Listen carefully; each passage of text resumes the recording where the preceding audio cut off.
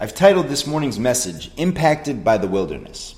And I'm excited to bring us into the details because I believe that not only was the first century saints affected by their wilderness wanderings, not only was the second century saints affected by the wilderness, we today are impacted and affected by wilderness wanderings. If you'd like to turn with me to 1 Corinthians chapter 10, we're going to start at verse 1. We're going to read through to verse 11. And we're going to take a look at some of the wisdom that I've been talking about and highlighting that the Apostle Paul shares with the church at Corinth regarding the story of the Exodus. 1 Corinthians chapter 10, starting at verse 1. Moreover, brethren, I would not have it that you would be ignorant, how all of our fathers were under the cloud and were passed through the sea, and all were baptized into Moses in the cloud and in the sea. And all did eat of that same spiritual meat, and all did drink of that same spiritual drink, for they all drank of the spiritual rock that followed them, and that rock was Christ.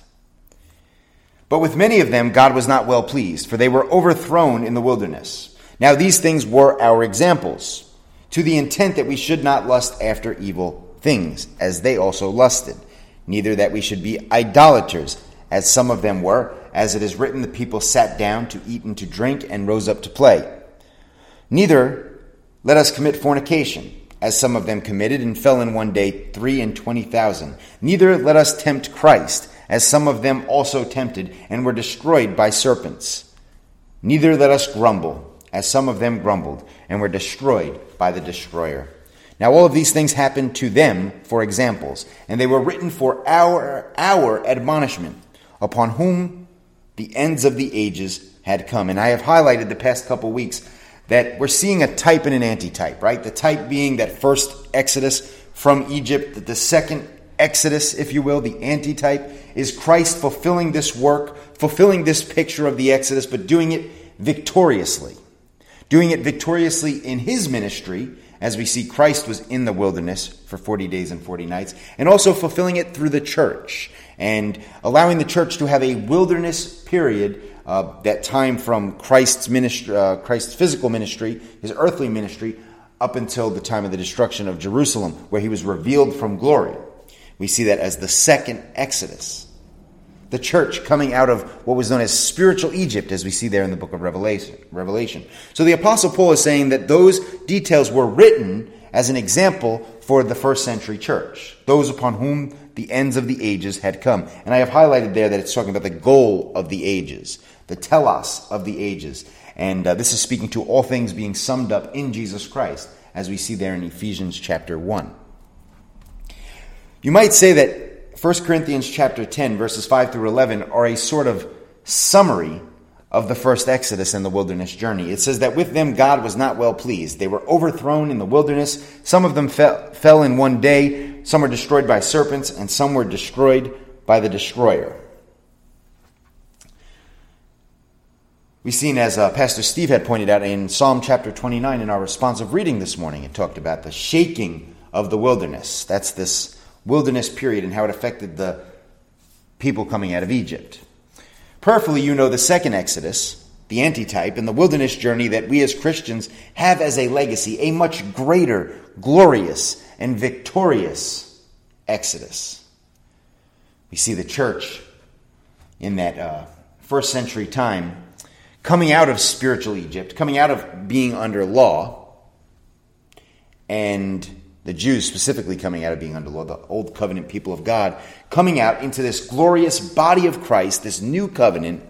And we know in AD 70 that as the judgments of God were revealed, the church was, there was surely a distinction, just as God did in the first Exodus between the Israelites and Egypt. There was surely a distinction between the church, the Romans, and the Jews. Romans and the Jews caught up in confusion and warfare happening over there in Jerusalem, whereas the church was surviving in the mountains of Pella victoriously. The goal of what we've been talking about the past couple weeks is to become saturated by a right understanding of thinking through the Scripture.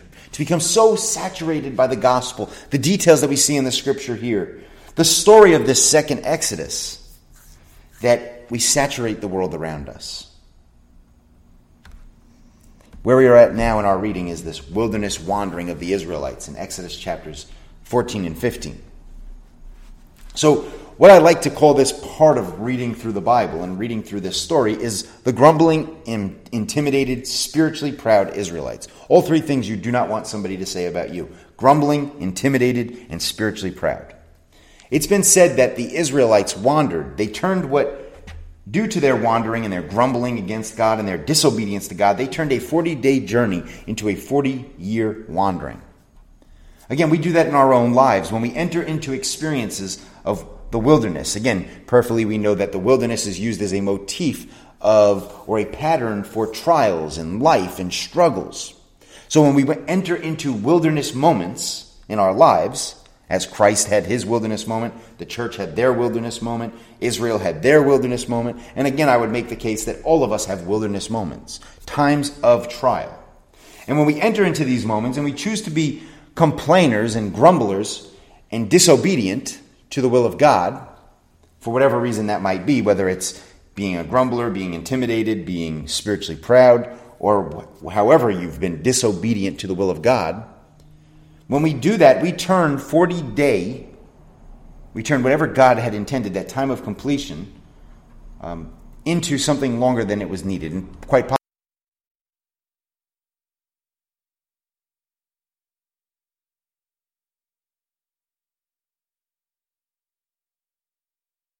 moments of trial and tribulation, to build us up, to edify us. And if we're obedient, we can grow through them. If we're disobedient, we turn it into something that it was never intended to be. I'm going to make a case for that using the story of Adam and Eve. It's been said that God would, of course, have intended to give his people the knowledge of good and evil. However, he was waiting for them to mature. This is a view held by the rabbis.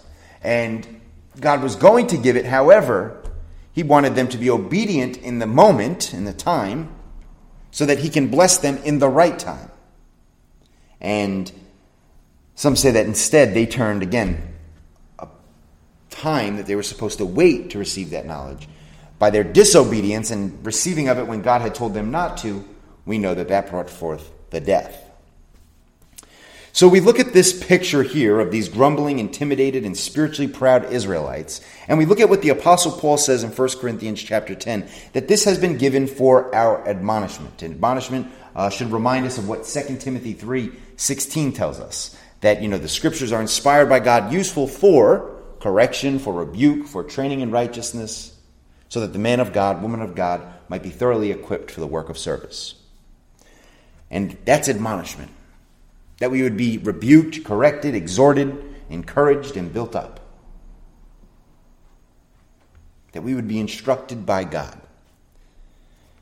Why is it so important that not only that first century church, but we come to a healthy understanding of wandering through the wilderness, so to speak? I'll say this, because coming through our struggles can often lead to some attitudes that will keep us back. We can develop great attitudes as we go through trial, which is the reason those trials are given to us. However, as is the picture here with the Israelites in their wilderness moment, we can go through it disobediently. We can make it harder than it needed to be. And then unfortunately, we can develop attitudes that are not healthy coming out of the wilderness. For example, you can become a grumbler, a constant grumbler. Now that you're frustrated, you're always going to be a grumbler. You can become intimidated. You can gain this, what Charles Spurgeon, the Prince of Preachers, Reformed Prince of Preachers, you can gain what he called a perceptual vigilance, where you're very guarded now. You're intimidated by everything because you've seen what happens when you go through certain trials, or you've seen what happens when you live life.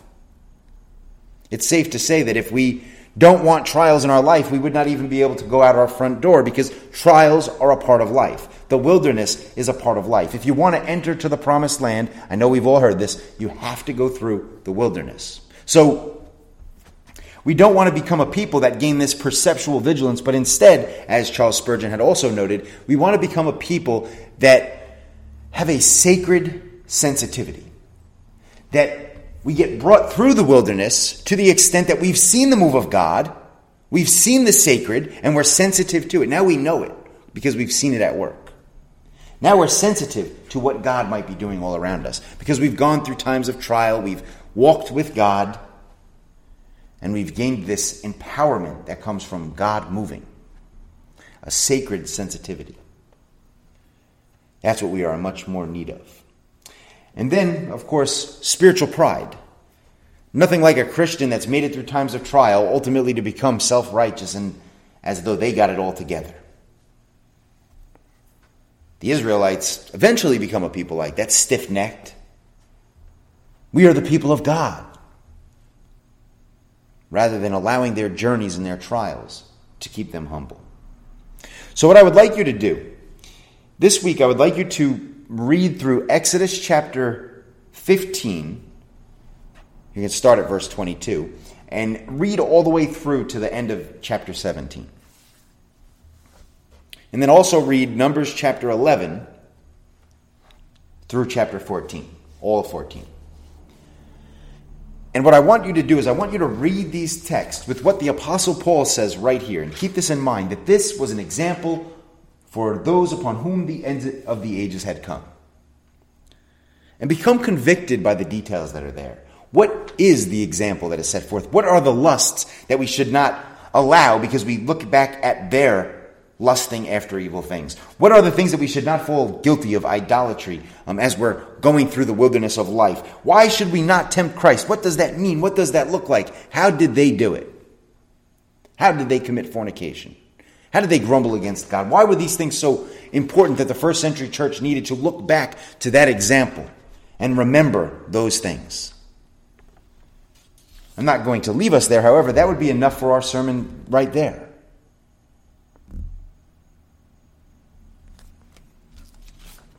What I want to do is I want to take us through these three things: grumbling, intimidation, and spiritual pride, and mark them out. And give us a response to those things so that when we experience them or we come anywhere near them in our spiritual walk, that we would be able to be victorious like Jesus Christ and preach the word of God to the Satan, the enemy, the adversary that seeks to come up against us to steal, kill, and destroy that which God has given us. Grumblers. And we all know them. We might be guilty of being one. In Philippians chapter 2, verse 14, it says to do all things without grumbling and complaining. Do all things, all things. We are to go through the trials of life without grumbling and complaining. 1 Peter chapter 4, verse 9 says to show hospitality to one another without complaining, because we all know that situation where you've shown hospitality before, you've done it, and you've been abused, you've been stepped on, whatever it might be, you've been unappreciated, and now all of a sudden that person becomes somebody that, yes, they're still giving, but now they do it with grumbling. We are not at liberty to become those people. And then Jude chapter 15. This one's very interesting because it marks out ungodly sinners. So anytime I see a phrase like ungodly sinners, and especially as many times as it's mentioned there in Jude 15, it reminds me that I don't want to be whatever the next couple things, either before that or after that, are speaking about. And here in Jude 15, it says that these ungodly sinners are grumblers, complainers, walking after their own lusts with swelling words, leading to partiality and spiritual pride. May we endeavor not to become such people. You see, Israel, they grumbled about a lot of things. However, I want to sort of sum up the things they grumbled about. For example, in Exodus chapter 15, verses 24 through 26, we find Israel grumbling for water. In Egypt, we had water. Now we're out here. We're going to thirst to death. In Exodus chapter 16, we find Korah and his company, his group there. They decide that they want to come up against Moses. Moses and Miriam and Aaron have held this position for too long. They're jealous, and they say, we're going to build our own altar and our own system of worship and lift up strange fire to the Lord. And you can go ahead and read there in Exodus as well as in Numbers what happens to such people. We'll actually be looking at that as we move further in this journey. We then see in Exodus chapter 16, verses 2 through 8, that Israel grumbles for water. Then we see Israel grumbling with bitterness toward Moses and God in Exodus chapter 16, verses 41 through 50, because of this wilderness experience. Nothing like going through the journey of life and becoming bitter through it all. Many have done that. Then we see again Israel grumbling for water in Exodus chapter 17, and then they're grumbling out of jealousy against Moses as well. So the three things we would sum up here would be food and water, which is a lack of trust, and jealousy and bitterness. All three things that can come out of a faulty experience of the wilderness. When you deal with trials, unfortunately, you can come out of dealing with trials by lacking a trust in God. You can come out of trials having a jealousy toward those that are serving God or those that are living the life that you might want to live because you're walking after your own lusts and not experiencing the journey as God would have you live your life. And then, of course, being bitter. Many people come out of the wanderings of life, the wilderness, so to speak, bitter at God and others.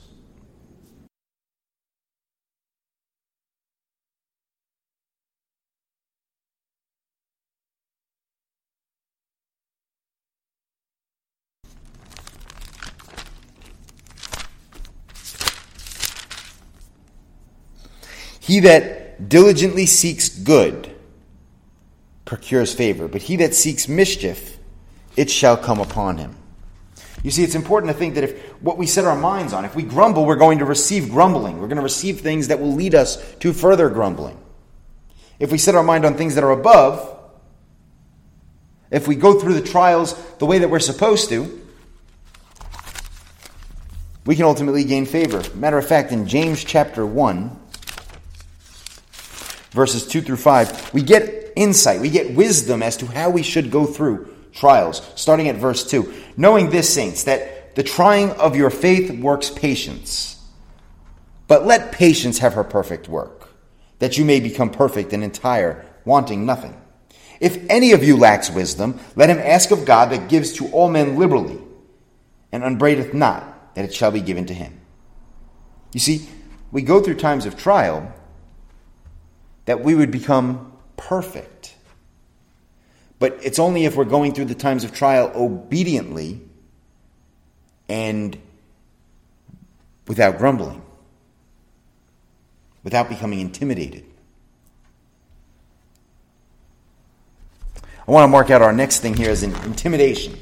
So I believe I've got us past being grumblers.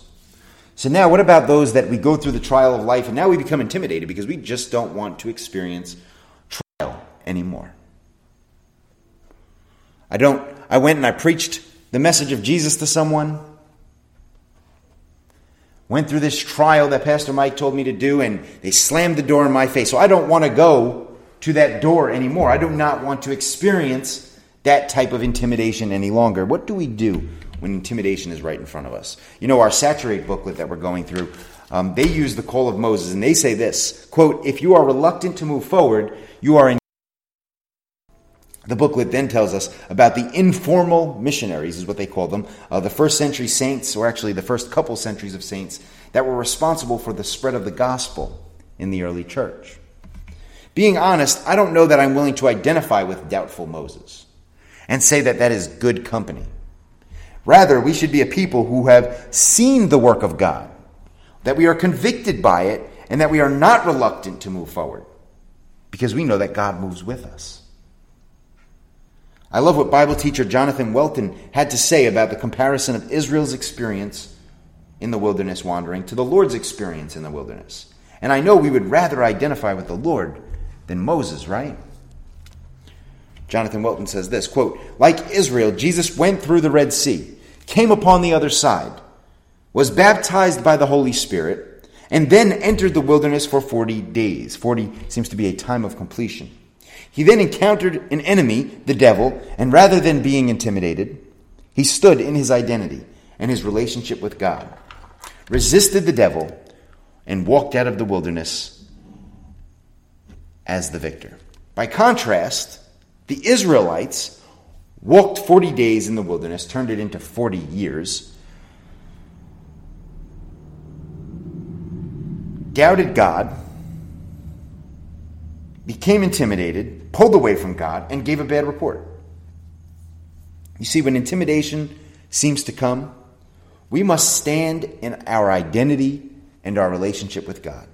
We must resist the devil. We must walk out of whatever situation we find ourselves in, whatever wilderness wandering trial, as the victor.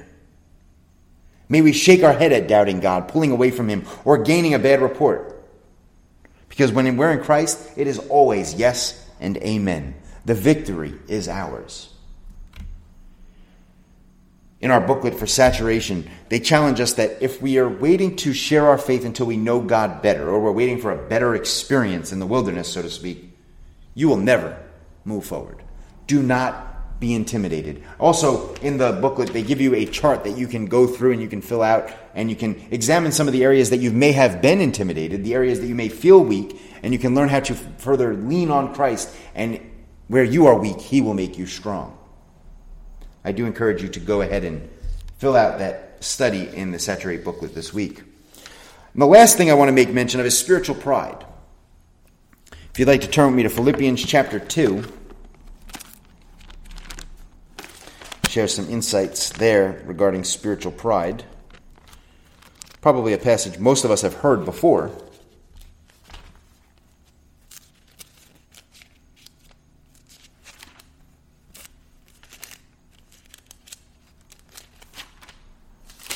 Okay, sorry about that. Philippians chapter 2, we're going to start at verse 1.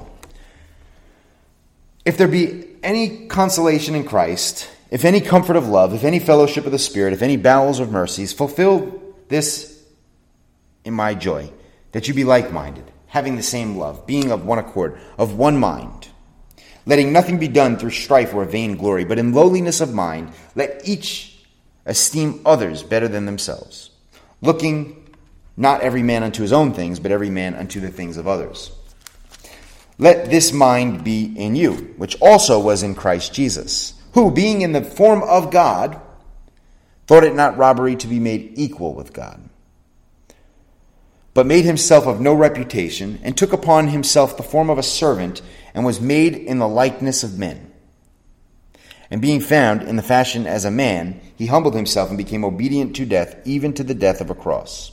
Therefore God, who has also exalted him and given him a name which is above every name, that at the name of Jesus every knee would bow, all things in heaven, things on earth, and things under the earth, that every tongue shall confess Jesus is the Lord, to the glory of God the Father.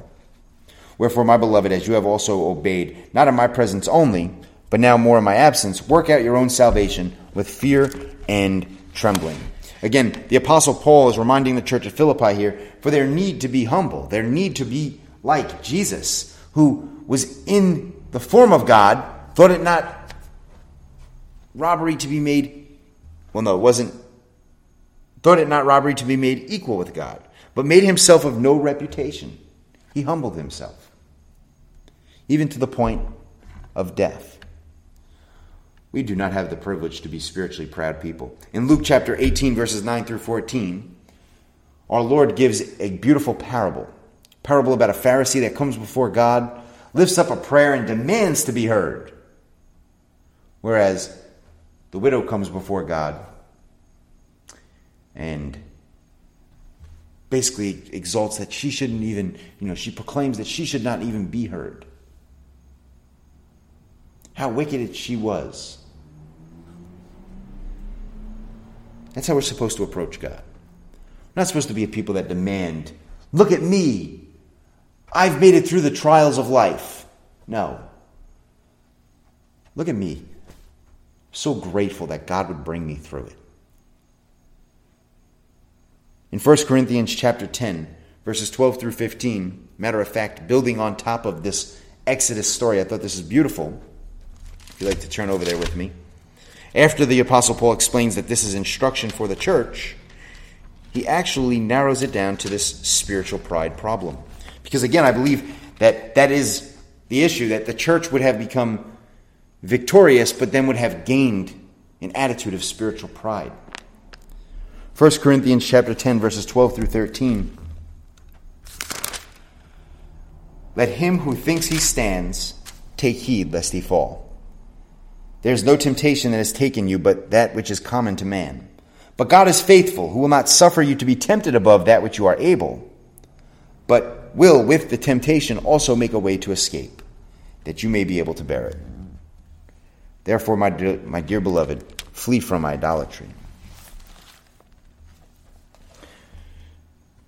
Let a man be mindful, be wary, unless he fall.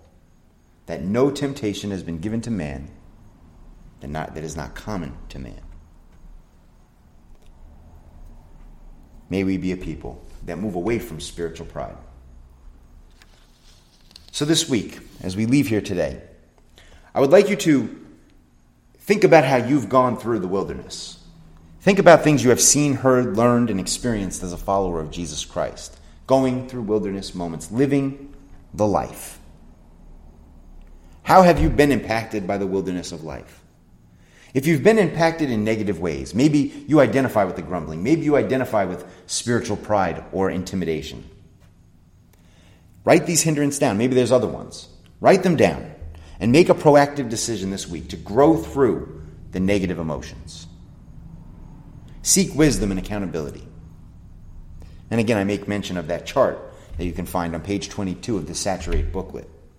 If you have positive things that you can highlight, that you've grown through the wilderness with, find opportunity to walk in the fullness of what you have come to learn. Ask the Lord to lead you to intentionally share those details with someone this week. Maybe someone in your Jerusalem, Judea, Samaria, or the ends of the earth circles that we've been marking out as a part of our saturation. The key is to go through wilderness moments and to respond like Jesus. He responded with the word of God. Let's talk about grumbling. Let's end by marking out some scriptural responses to these diseases that can creep upon us as we go through the wilderness of life. Grumbling. In Romans chapter 8, verse 28, it tells us that all things are done for the glory of God, and all things are done for the good of those that love God.